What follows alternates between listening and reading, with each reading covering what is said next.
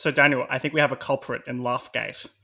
I've No. determined, after extensive research, what's been going on.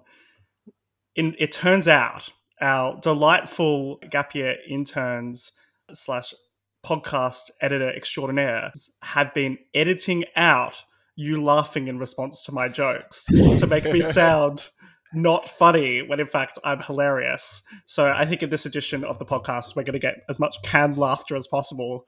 Otherwise, our little interns might not be interns for too much longer. Yeah, you see that small pause there? That was actually filled with me guffawing, but sadly it's already been edited out by our wonderful producers. That's a real shame. It's a real shame. Thank you, Joe and Hannah, for all your dedicated hard work. Please don't make us sound terrible.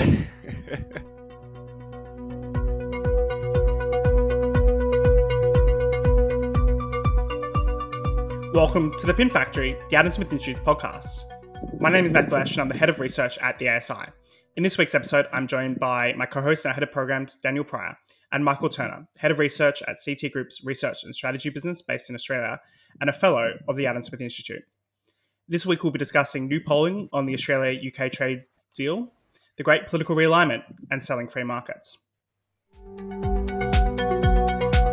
New polling from the Adam Smith Institute and CT Group has smashed the myth that Brits oppose free trade. We've found strong backing for a comprehensive free trade deal with Australia that abolishes tariffs and quotas, as well as boosting investment and even allowing people to live and work across countries. So I guess coming to you first, Michael, on this with the kind of key takeaways from the polling, what are the key findings that we've discovered here, and who's the most and least supportive when it comes to this trade deal? Well, I think the interesting thing about this was actually just how consistent the support was actually across the groups. I think the myth that's been peddled is that the public in Britain want to protect farmers without necessarily specifying why. And I think, turning this on its head, it's really been more about the Brits wanting the farmers to seize that opportunity with this free trade deal. They like key tenets of the deal. That's very clear. And it's equally supported in Australia as well. So, they're excited about it. There was this myth being peddled around in parts of the media, surprising parts of the media also, about standards. And, it's great when you do polls like these because you never really know what you're going to get. And when the results came back in, Brits and Australians feel that the standards of animal welfare and produce, and also kind of the professionals based in both countries, is really high. And that relationship is kind of key to driving the reason why they want this deal. And Matthew, we saw the discussion last week on the podcast about this standards question and how there's, again, some sections of the media being, I think, overly concerned with the idea that there's a difference in animal welfare standards or how we treat animals between Australia and the UK, but that doesn't seem to have actually been reflected in public opinion, right? And they're not wrong, are they? There's definitely a myth being peddled here by those who oppose the free trade deal. Yeah, I think that's absolutely right, Daniel. So what Michael found, and he led on this project doing the polling, both 1,500 people in Australia and the UK, a broadly representative sample of both populations, was the fact that basically Brits believe that Australia has high animal welfare and safety standards. They are very happy to consume more Australian beef and lamb and wine, not as happy to consume kangaroo, but some of them definitely want some kangaroo as well. Count me in. And it kind of shows that whilst obviously for their kind of self-interested reasons, farmers might want to protect their industry, there's actually not a lot of interest in that from the British people. It's kind of easy to, and this is something that was quite ambitious in this polling, is we didn't just ask, well, do you support the trade deal in theory? We really went into a lot of detail about asking which elements of the deal they might be interested in the most and the least, as well as giving them the trade-off. So I think perhaps the key takeaway on this particular point was when we gave people what we think is quite a reasonable trade-off. We said you can have a trade deal that will mean more consumer choice, mean free movement, but could actually lead to more competition of farmers and might lead some of those farmers to go out of business. That was option one. Option two was no trade deal, no benefits, but protect the farmers. And what we found is that 60% of people would prefer the trade deal, even in the knowledge that there was a risk that some could go out of business. And then the key question here is about competition, which is the British people, and we saw this in later questions, were happy at the idea that British farmers compete globally on a relatively level playing field rather than be protected from competition. That they want British farmers to go out there into the world. They don't want a kind of little Britain British farmer who only tries to sell domestically, which of course isn't practically going to work anyway, because Britain needs imported food. It's 40-50% of food in this country is imported. So in sum, it really showed a very positive message about free trade when you properly present people what the trade-offs and what the options are. Yeah, I was really surprised by this, to be honest, because the cynic and the defeatist in me, I guess, thought that actually that there would be a lot more support for kind of protectionism around farming. And it turns out that that's not the case. And this is even despite quite a high-profile campaign that's been run from the National Farmers Union around this deal. So I guess the question for me that comes up is, why is it that, the British public are actually, even when presented with, I think, a fair representation of the trade-offs, still pro-free trade? What is this reflected in wider attitudes? The key is the context with this. Is actually when I do public opinion, so many different kind of types of subjects, and no more probably industry than something which is relatively not well known like this is the context key. If we'd maybe asked the same question perhaps about China free trade deal, maybe the response would have been different, right? This is possibly the easiest free trade deal to do. The personal connections that Brits have with Australians is very high, but also I think that ultimately Brits see Australia as a country which has equally high standards as theirs, and they understand that Australian beef is good quality beef. They love Australian wine. They buy a heck of a lot of Australian wine, and so I think from that perspective, there has been a myth. I think that the industry haven't been peddling the right story on this one. I think going back to the points that kind of Matthew made about the interesting thing about some of the items that we wanted to see, possibly the most interesting piece of polling that I saw from this was what was the alternative that was wanted to British beef, and most people, actually majority, basically picked Australian beef over beef imported from the EU. Now, possibly that is going to be because they see this deal as more than just about trade of produce. Actually, it's about connecting kind of like-minded people, and we can't kind of shake that out of this as well. And that's kind of then also fed back in the polling on people wanting to build a holiday in Australia, Australians want to build a holiday in Britain, either a large diaspora of Brits that are living and working in Australia, and so forth. Yeah, and I imagine this also kind of fits in with the broader Brexit narrative and global Britain narrative quite well as well, because, well, you mentioned it's certainly true that Brits are more familiar with, say, Australian wine. They have lots of Australian friends. Their Australian friends have high standards. That's true of the EU as well, right? We've got a lot of familiarity over decades of trade and use of EU goods and services and products and whatnot. But it seems like Brits would actually prefer to trade, according to this polling, with Australia, even over the EU. So there is, I imagine, a kind of global Britain Brexit angle to this as well, Matthew. Yeah, I think there's a strong sense of affinity between the two countries that's coming out.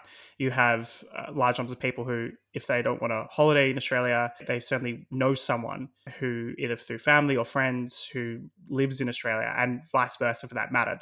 It's worth remembering that there are 1.2 million Brits in Australia, and that's more Brits in Australia than in the entire EU. So that there's a huge amount of people transfer, or as I once heard Tony Abbott say, used to send your finest convicts to Australia back in the good old days. And it's kind of gone through since then. But yeah, I think it's at the simplest level, there's a crossover, obviously, the same head of state for better or for worse, as we've discussed previously, the similar parliamentary system, similar culture and values, both two kind of striving liberal democracies. But I really think there's a broader narrative here. I know we've been speaking a lot about farming, and farming is one part of the deal. And it's probably the most controversial part of the deal, but it's probably not the most important part of the deal. There's so many other elements to the Australia-UK relationship beyond agriculture particularly when it comes to services. What we saw in this polling, there's a lot of interest in making it easier for things like tech and financial services to work across borders. We saw interest in recognising qualifications. 73% of people don't think that an Australian nurse should have to re-qualify as they currently do to practice in the UK.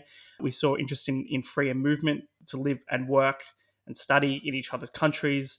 It's worth noting the UK is the second largest source of inbound business investment into Australia. You have major companies like BHP, which is listed across both the UK and Australian stock exchanges. A lot of British companies use Australia as a launching pad into the Asia Pacific market. And in reverse, a lot of major Australian business, I think like Macquarie or ANZ, major banks use London as a launching pad across the EU. So there is a much broader, more interesting, deeper story when it comes to services trade in particular, which is the core of our modern economies, that really stands out in the Australia-UK trade deal. And in these particular instances, there's really nothing for anyone to lose. Whilst farming gets a lot of controversy, it's a relatively small part of the deal, and there's much a broader interest.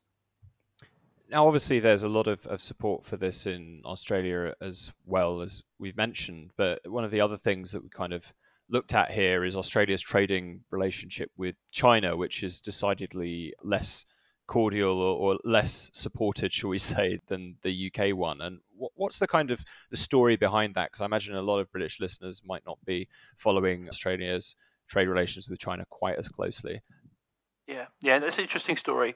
I certainly think that, for context, Australians are far more aware of Australia's reliance on exports compared to Britain. It is definitely something which is a bit more deep-seated. Brits also probably recognise that they import a lot more. So that is probably one key difference across these data.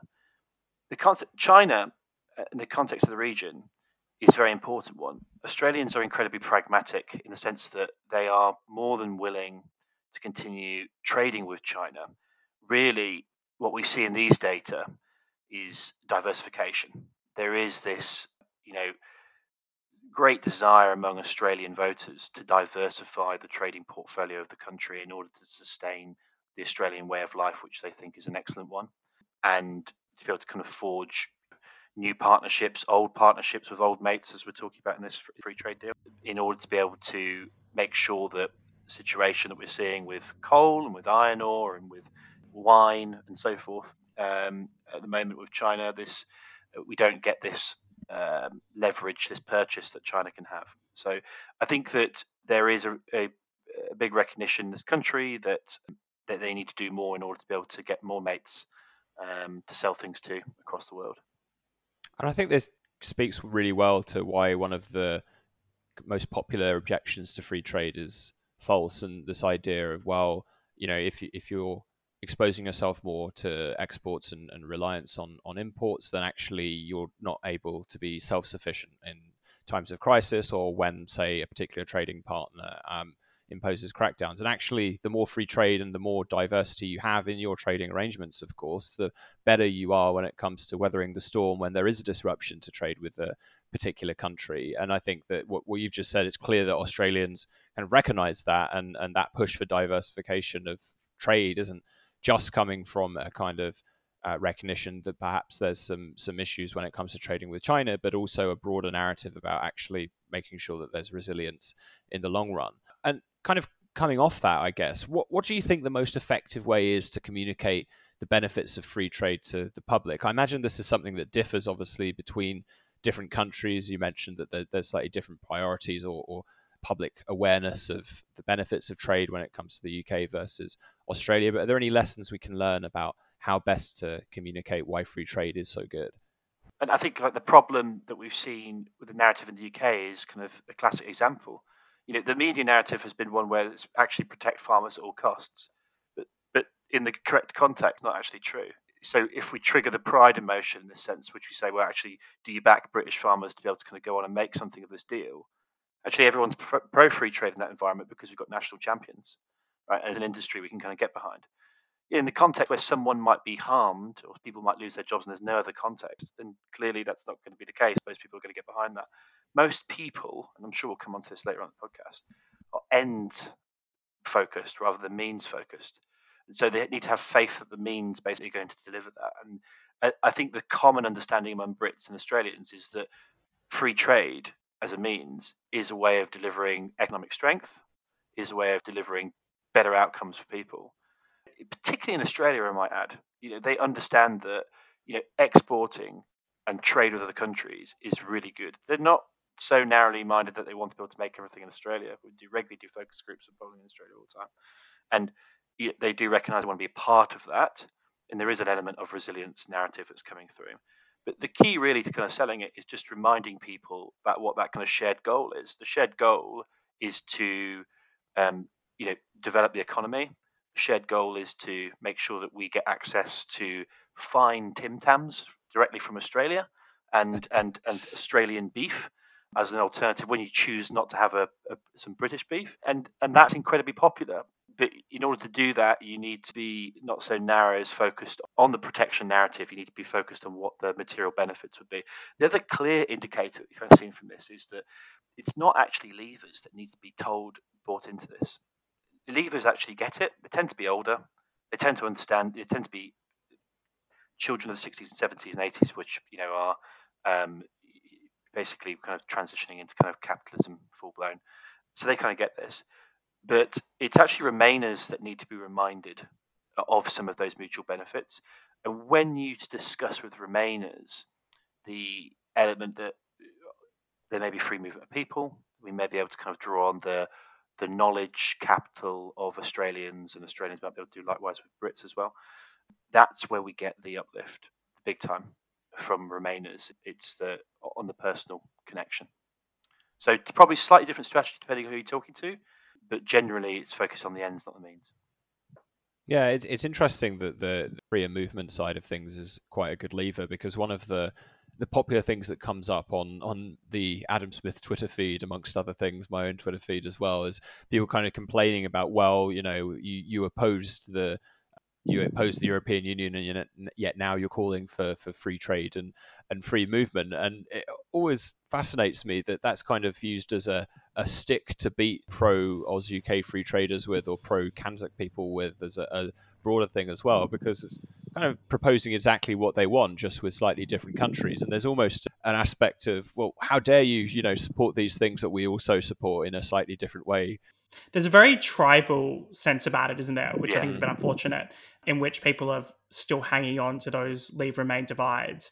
And more or less because the Australia trade deal has been coded by leavers, because it's backed by people like, Nigel Farage or Boris Johnson or whoever else, that there's these border opportunities. That Remainers aren't necessarily strongly against the deal, but there is definitely a segment of Remainers that are strongly against the deal, and there's a segment of Remainers that are persuadable to support the deal if they think there are benefits, and then there's probably even a majority of Remainers who would back the deal. So it's not the hardest task.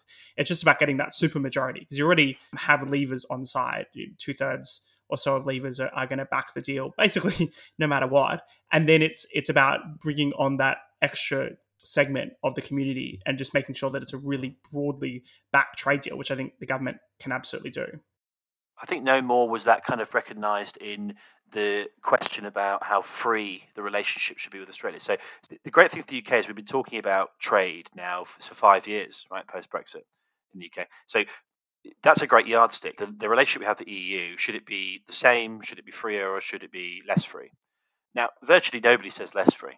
So that's number one, right? It should be as free as the relationship we've got with Australia. But the huge divide between Leave and Remain comes actually at that point. So Leavers say it should be freer, and Remainers say it should be basically the same as the relationship is with the EU. So that's basically the backstop, and that's where you kind of see the biggest divide. Most others, as Matthew points out, actually, probably these reluctant Remainers, this group of people who voted Remain but based on the economics that they thought were rational, they've probably come across now.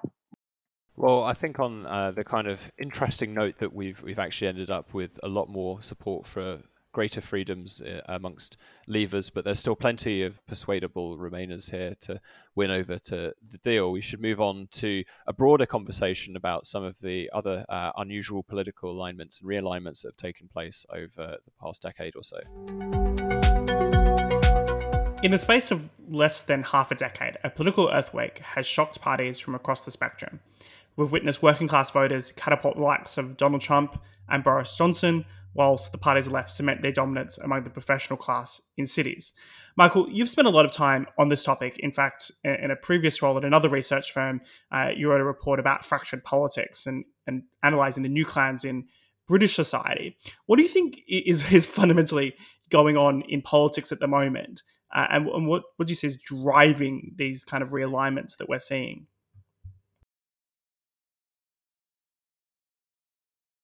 Something has been driving it. It's not been Brexit. It wouldn't have been Trump. Those things would be what we probably call kind of symptoms or catalysts of kind of division. But ultimately, you could probably look in the UK specifically. The electoral landscape before 2014 and after 2014, I do mean 2014, not others, is very different. Brexit was obviously part of a deal that was basically brokered between kind of UKIP voters and the Cameron administration, right? To be able to have this referendum because they were worried about growing kind of electoral concerns. But Brexit sort of accelerated a resorting, if you like, of voters in Britain. It's not fundamentally changed that landscape. That's more tectonic. It's been accelerated the kind of shift of what would say the radical right, those people who are kind of economically left wing but socially kind of right wing, from the Labour Party to the Conservative Party, and those people that are cross pressured another way. So basically, they tend to be economically more kind of right, but probably socially more left, moving from the Conservatives to Labour, and that's probably the big divide that we're kind of seeing in recent years, and that's what's fundamentally kind of talk about the red wall changing blue. That will certainly have played a part in it, and the things that drive that are big macro factors. If we think about the fundamental things that have changed in the last 40 years rather than the last 4, they will be work life, changing nature of kind of work with less factory floor, more open plan office. There'll be changing role of institutions. So institutions that are out of things like church, clubs, family and community, the things that are in are like things like universities, the media, particularly kind of 24/7 access to media, technology. These are the new institutions that sort of govern our lives. There's also globalization, which has been a force, which is climate change has now become a kind of an issue, which is cut across traditional party cleavages. Immigration sort of splits the Labour Party and the Conservative Party as well. And then you've got technology. So our networking ability has basically allowed us to select in on our friendship groups, the people that confirm our views, based upon what our politics is. So I'd say those 4 fundamental factors have, over the last 40 years, just gradually changed the kind of polarity of the country and fractured it up into groups that are able to sustain themselves now. And there's an interesting story that effectively 50 or so years ago, you could more or less predict people's vote based upon their kind of class position. If you were working class, you voted to the left. If you were middle class, you voted to the right, you voted Conservative. And that could explain the dynamic. And now you have a real fracturing, to use your phrase, of the electorate into these different segments, where some people increasingly, particularly in the urban professional class, are voting very strongly on cultural matters, which has taken them off towards the left. And then in the working class, particularly the classic kind of red wall, non-suburban story, are increasingly voting for the right because they feel like they've been left behind by parties of the left that become more kind of liberal, global in their outlook and less patriotic, and they feel kind of insulted by that. But I think you're right that there's an extraordinary number of different kind of social and political and cultural winds going on, pointing in all sorts of directions that have pushed this realignment. So one of the things that I found really, I guess, again, coming from my more pessimistic stance here, a bit depressing about this realignment, is that you've got refocusing on the cultural axes over the economic axes as being one of the primary identifiers of people's politics. And the problem here is that, at least in the case of the UK, neither major party represent the kind of view that I think we at the Adam Smith Institute tend to take, which is being on the more globalist side of the quote-unquote culture wars, but also being on the right economically. So we've got we've got the Labour Party, who are fairly, I'm not sure how best to describe this, left-leaning or globalist or whatever on the culture war, but also still on the left economically. And then you've got the Conservatives who maybe are more traditional on the culture war issues, but they're not, in my opinion, at least in many aspects of domestic policy, particularly right-leaning on the economy either. So there's this lack of representation when it comes to outward-looking globalist right-wingers in politics. And I mean, to some extent, that's always been the case, right? There's very little in the way of explicitly classically liberal or libertarian representation amongst Parliament. There never really has been, although we'll get on to, an era where there was more representation when it comes to the right-wing economic side of this, certainly the free market economic side. But I worry that the kind of choice that will end up being the case, at least politically, for free marketeers as well, you've got to choose which do you prioritize, culture or the economy here. And obviously, there are free marketeers who come from the more, I guess, traditional anti-woke culture war side of things, and they might take different stances on some of the key identifying issues like immigration, for example, or like criminal justice. But I still think that broadly you can characterize the classical liberal movement as more globalist, certainly, than the rest of the right. And we're kind of in a pickle now as to what the best way to represent our values is through the political process. Yeah, pickle's great. It's a great way to describe it, because ultimately you are kind of locked in that jar now, right? Because the new coalition, the shift, this realignment, won't have been favourable to the ASI, because ultimately in the UK, for social conservatism dominates in the UK, and always has done. In fact, every election, every coalition, electoral coalition that's won, so every government that's won, has been socially conservative or centrist. They've never been socially progressive. So, at least for the last 40 years. So, but on the economy, that has changed radically. It's been pretty left, it's been pretty centrist, and so forth in the way it's identified. This is the voter base, right? Basically, in the diagnosis that this realignment is actually not so helpful, because the primacy driver of vote, and the most predictive thing of people's voting behaviour is your social values, by a long way. I mean, by factor of 10 compared to most of the variables that we get. And certainly education, whether you go to university, is part of that, right? And that's kind of comes down to the shared social experience of going to a university campus, and maybe some sort of social research, social sciences or arts degrees, and so forth. But there obviously will be other things. University cannot be the only institution that's doing that. It must be other things as well, right? Which is allowing that to happen. And it still remains a truth that the most people are in the middle somewhere, and that middle group ultimately are the people that kind of decide elections. And what they don't tend to do, they don't tend to go too far left on social issues, but they will go pretty left on economic issues, right? And so that comes where the electoral coalition is problematic. And the current Conservative government was able to identify that and spot the opportunity in kind of like the red wall in the key drivers of modern politics in the UK, which is your social values, are better aligned with that group. How universal do you think this is, Michael? Were you just seeing this in the UK, or are you seeing pretty similar features now that you're down in Australia? It's not universal per se, so obviously we haven't necessarily done this in kind of many Asian democracies and so forth, but certainly it's clearly the case in the United States, if not they're well into that, social values being the absolute predictor. In the UK, it's there as well, and it's there in Australia for sure. It's evident probably in a simple question about whether people kind of want to renationalise railways, right? Never have so many Conservative voters wanted to renationalise railways, and never probably have so few Labour voters wanted to be able to do that, right?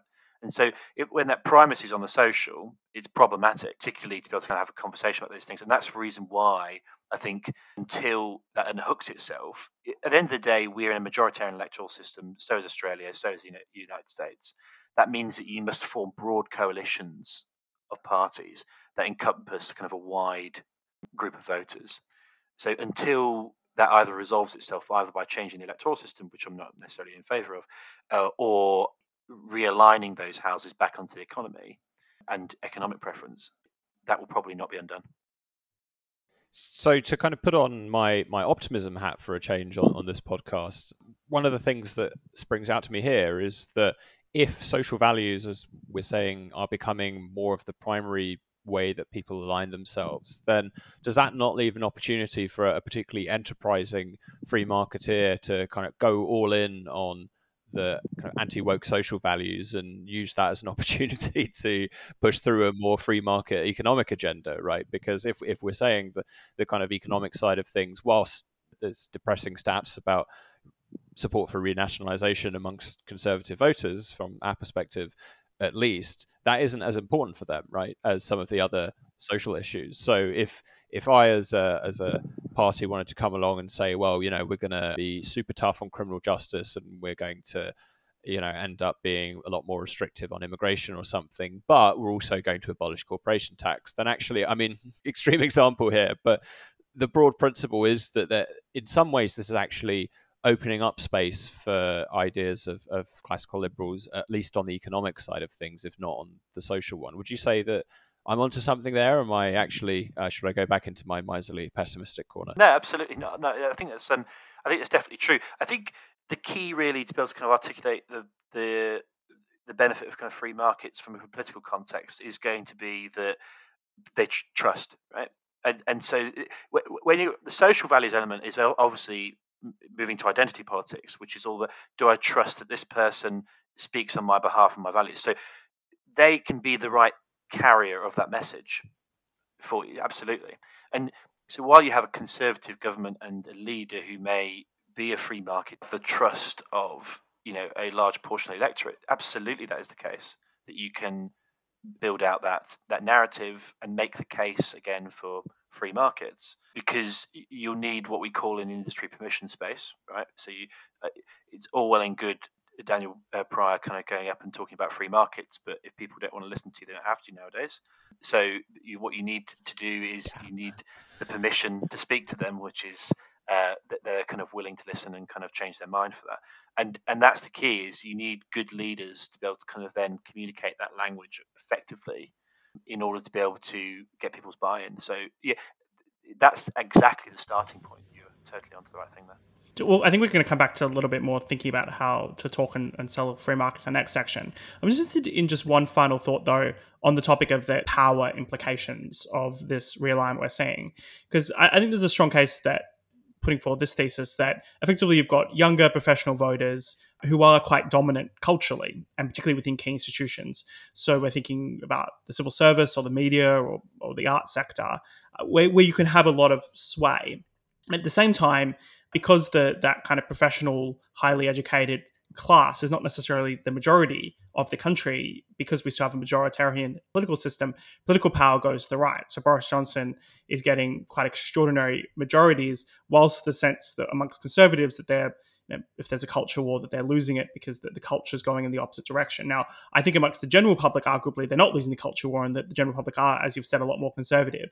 But certainly there seems to be this weird kind of conflict going on between what a lot of key institutions want to do and say and what kind of political power and the broader general public might want to push towards. First of all, I would say that about these institutions is a lot of their power is actually shown to some degree. I mean, it's not news now to say that a lot of the traditional arts and media institutions are losing their power.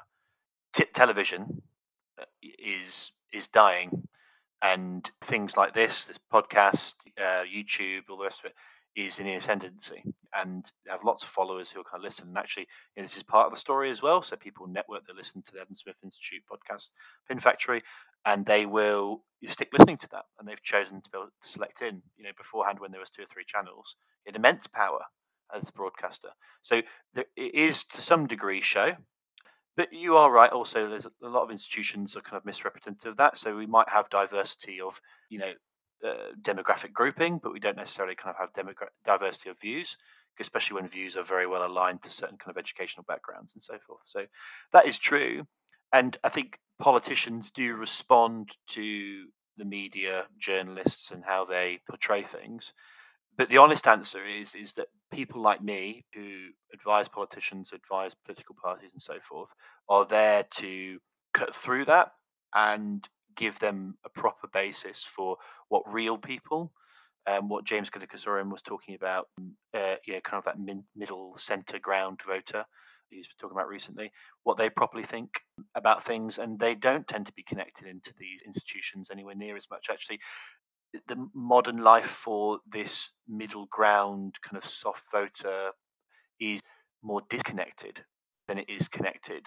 For these groups, they've unhooked themselves from these traditional sources, and they're just focused in their local community, in their family, and so forth. So um, that goes again to the importance of not necessarily listening to the Twitterati or kind of your membership base, who, because of this fracturing of politics, are more likely to be very, very, very distant.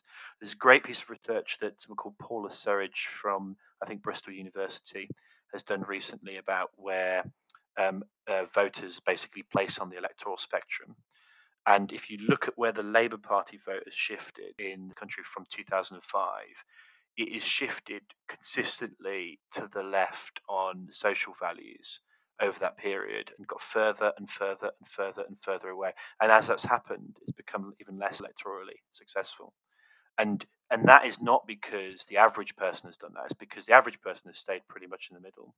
And it's just that Labour has actually listened to its membership base in that period of time and then moved further away from where the electoral opportunity is. So I think, yes, institutions do matter, but you've got to be careful that we don't overblow their influence as well. There's a bit of balance here.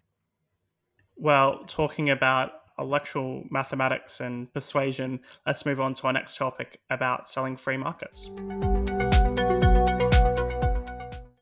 Does capitalism have a marketing problem? Between COVID, Brexit, Trump, and Boris, it appears that the winds of change are blowing in a more interventionist direction around the world and in all areas of our politics and economics. So the kind of key question here, and the first one I'm going to put to you, Michael, is what do you think is driving the renewed calls that we've been seeing for a much larger role for the state? And this is coming from both the left and the right. So COVID has been the biggest advertisement for the state and state interventions for a long time. But I do also kind of think it's this kind of changing nature in relationship with some institutions also. What is the primary emotion, I think, in my head when a pandemic is raging? It's probably fear. It's probably anxiety. And so in that environment, people are quite willing to take direction from the state and let them kind of intervene to be able to see what's best. So, yeah, people talk about the GFC and whether that's kind of been the instigator of kind of state intervention. I'm not 100% sure that is the case, actually. I do think with COVID, health has possibly been securitized in a way that it wasn't previously. So, yeah, I'd say it's definitely driving it. From your perspective, Matthew, I know you've been writing a lot about the problem that there doesn't seem to be at the moment, at least, a compelling free market counter narrative around COVID. Do you think that there can be, or actually are we onto a kind of losing battle here?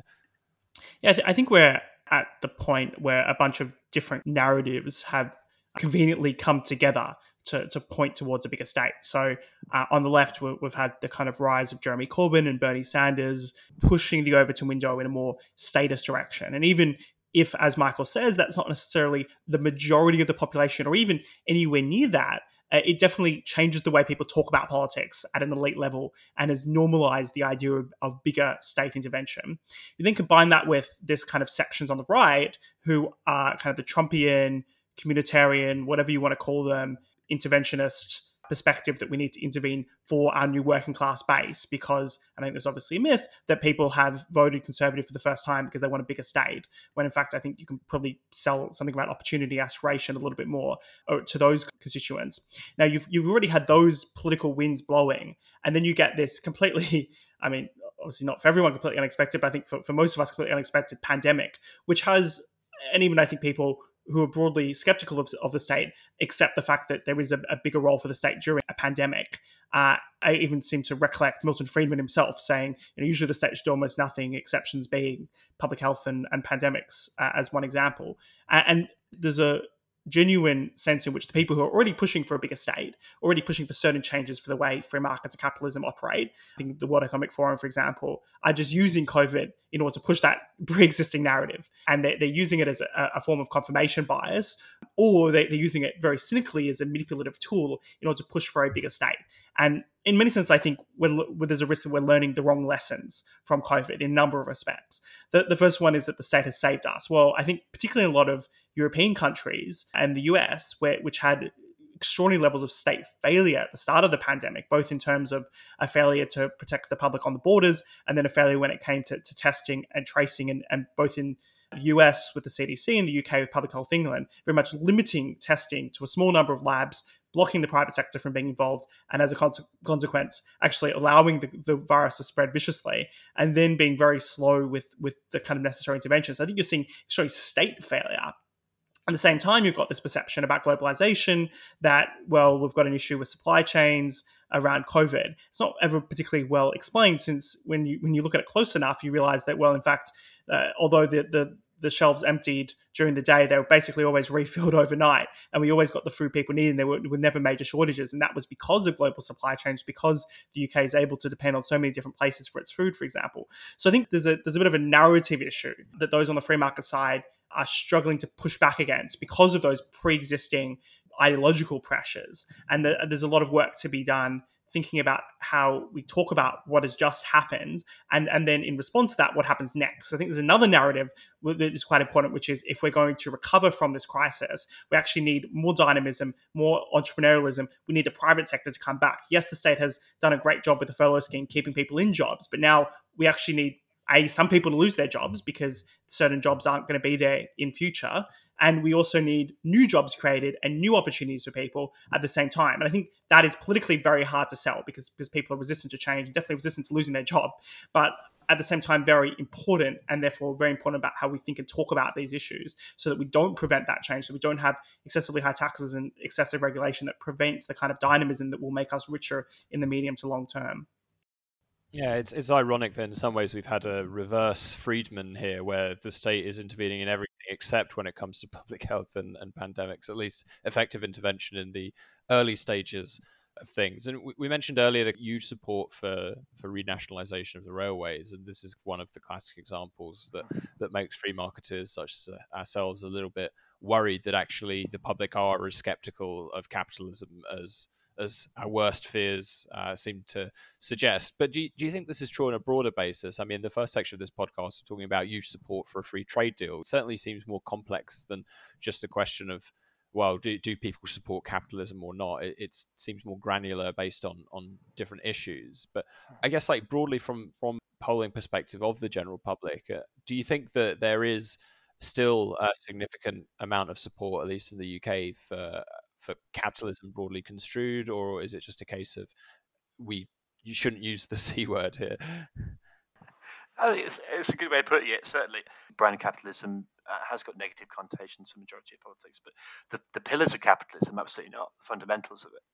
So, and like, just going back a tiny bit to what Matthew was talking about, I think that was an excellent piece of analysis in the sense that the fundamentals of this is, thank goodness for pharmaceutical companies.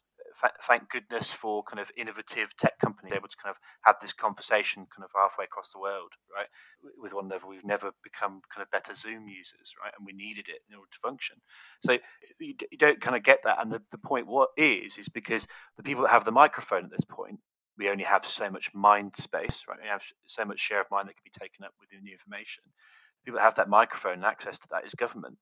And when they get out of the way, what will come back is innovation and companies. So it will come back to be more focused back on capitalism again. But the things that need to happen is the storytelling. Right? It needs to be able to kind of tell a convincing story. There needs to be the means behind it, and it needs that clarity and consistency. And the thing that Matthew was talking about earlier on is, well, there was kind of clarity on kind of like the big state side. Right? We needed to act in order to be able to solve this. That's going to kind of make things simpler and kind of less chaotic and so forth, right? So, and that's not necessarily been there during the pandemic. Yeah, I think there's quite an interesting point that you made to me, Michael, when we were talking on the phone a few days ago, which was that people tend to, in their heads, really are capitalists. When push comes to shove, They're Ubering around. They're trying to minimize their taxes. They are influenced by incentives. Incentives really do matter. Whilst in their heart, they don't like the kind of roughness of capitalism. They don't like the idea of, winners and losers and risks and dynamism and change and all the potential risks that come with that kind of society. And they push towards stability and they push towards niceness and caring and fairness. And therefore, capitalism is by default at a bit of a disadvantage when it comes to selling a public message. And we have to push back through that, and we have to speak to people's heads, or in fact, we have to speak to their hearts using kind of interesting and dynamic ways in order to connect their hearts to where their heads really are and explain those arguments to people. Absolutely. You have to be a very good communicator to communicate on behalf of capitalism. And that's why so few people can do it. And actually, it takes, thinking back to many of the leaders, which I'm sure we'll come on to in a bit, very few can actually articulate that kind of story. And you do need that kind of common goal and vision for to kind of get there. And then people do fundamentally believe in the means of capitalism to kind of get them there. They, free enterprise and a free market is efficient and it delivers them. No one wants to pay more than they need to. It's a little secret. I used to work for the Labour Party back in the day, and the Labour Party wanted to be able to charge people more for stuff, to get access to the same stuff. They didn't want to pay it. They said, "Oh, do you mind if we want to put taxes on other people?" Of course. Do you want this free thing? Of course. Right? Do you want to pay X, which will knock off your disposable income by X? No, they don't want to. And actually, people's behaviour is certainly very free market. We witness it and we observe it in the data, and there's a disconnect between certain groups. Some people call them champagne socialists or whatever, but ultimately this group they behave like an Uber capitalist, right? They are calling in an Uber Eats or a Deliveroo. They are traveling via Uber to somewhere. They've ordered off Amazon. They want to be able to kind of make sure they're not paying too much for whatever the kind of the services that they're providing and so forth. They love the benefits of it, but from the moral perspective, don't want to admit to it. So it definitely does have an image problem. And I think that's the reason why you need to be kind of forward thinking and thinking more about innovation and more about what the kind of benefits of that can do, particularly the message about unleashing potential. It's a very, very effective message because it's one of the things that basically kind of helps tap into a kind of key emotion, usually pride or kind of happiness, right, which is a trigger for kind of action. So yes, it does have a communication problem, but often we can kind of get around that if we're kind of quite sophisticated in the kind of analysis and strategy that we can put. Are there any examples that spring to mind when it comes to communicating capitalism, especially to, say, red wall voters in the UK? What sort of narratives or stories can we tell? And also, and you mentioned we'd get onto this, what are the past historical examples of successes here? Obviously, Thatcher is the key figure that springs to mind when it comes to communicating capitalism to working class voters. Is there perhaps something we can learn from her administration and prime ministerial period here? I like to think about this thing in terms of emotions, right? So often, in order to be able to kind of get people to jump off and act in advertising, try to tap into certain emotions. The most commonly used emotions in advertising is pride, number one. And then probably after that, it will probably be fear, actually. And fear is the thing that makes you buy insurance and all that sort of stuff. Don't want to pay for, right? Pride is normally the kind of thing that makes you buy a particular brand of cheese or whatever, right? And so certainly will have been pride, right? It would have been the stuff that we talked about at the beginning of this conversation, which was saying, right, on social value, is that a way to navigate it to be able to kind of make the case for free markets, capitalism, and so forth? Yeah, absolutely. Because what you need is a common understanding in order to be able to exchange freely with one another and trust that people are going to have the same rules of the game. In a chaotic world where you trust one another, you don't trust institutions, you can't have a fully functioning market economy. So what you need is to be able to kind of get that common sense of pride back. I think that was the message. It was saying, the potential is everywhere. It's not just in London and Westminster. The potential is in the north, is in Blackburn, is in Yorkshire, is in everywhere, right? And we just need to unleash that in order to be able to get what we need. So that's probably the contemporary example. I think probably Thatcher's example probably also was a pride element, but perhaps there was an element of forgetting the conditions, right? We're out of context here, which is that after the 70s, the conditions for change were right. So people probably would listen to any idea as long as it was different, given that things were kind of bins were piling up high and so forth, right? And strikes. But I do think, again, with that, it was a clarity and a common sense of vision. And clarity is actually the simplicity of the message that you're delivering with the determination and focus in an environment which is increasingly noisy is absolutely important. So overcomplicating it by talking about supply chains and benefit of X and Y, it's not going to cut through. What you need is something which is interpretable, like a story or a vision, which is common. This is usually why we link it around the flag, in order to be able to kind of anchor that to. That's what successful deliverers of capitalist free markets will be able to do.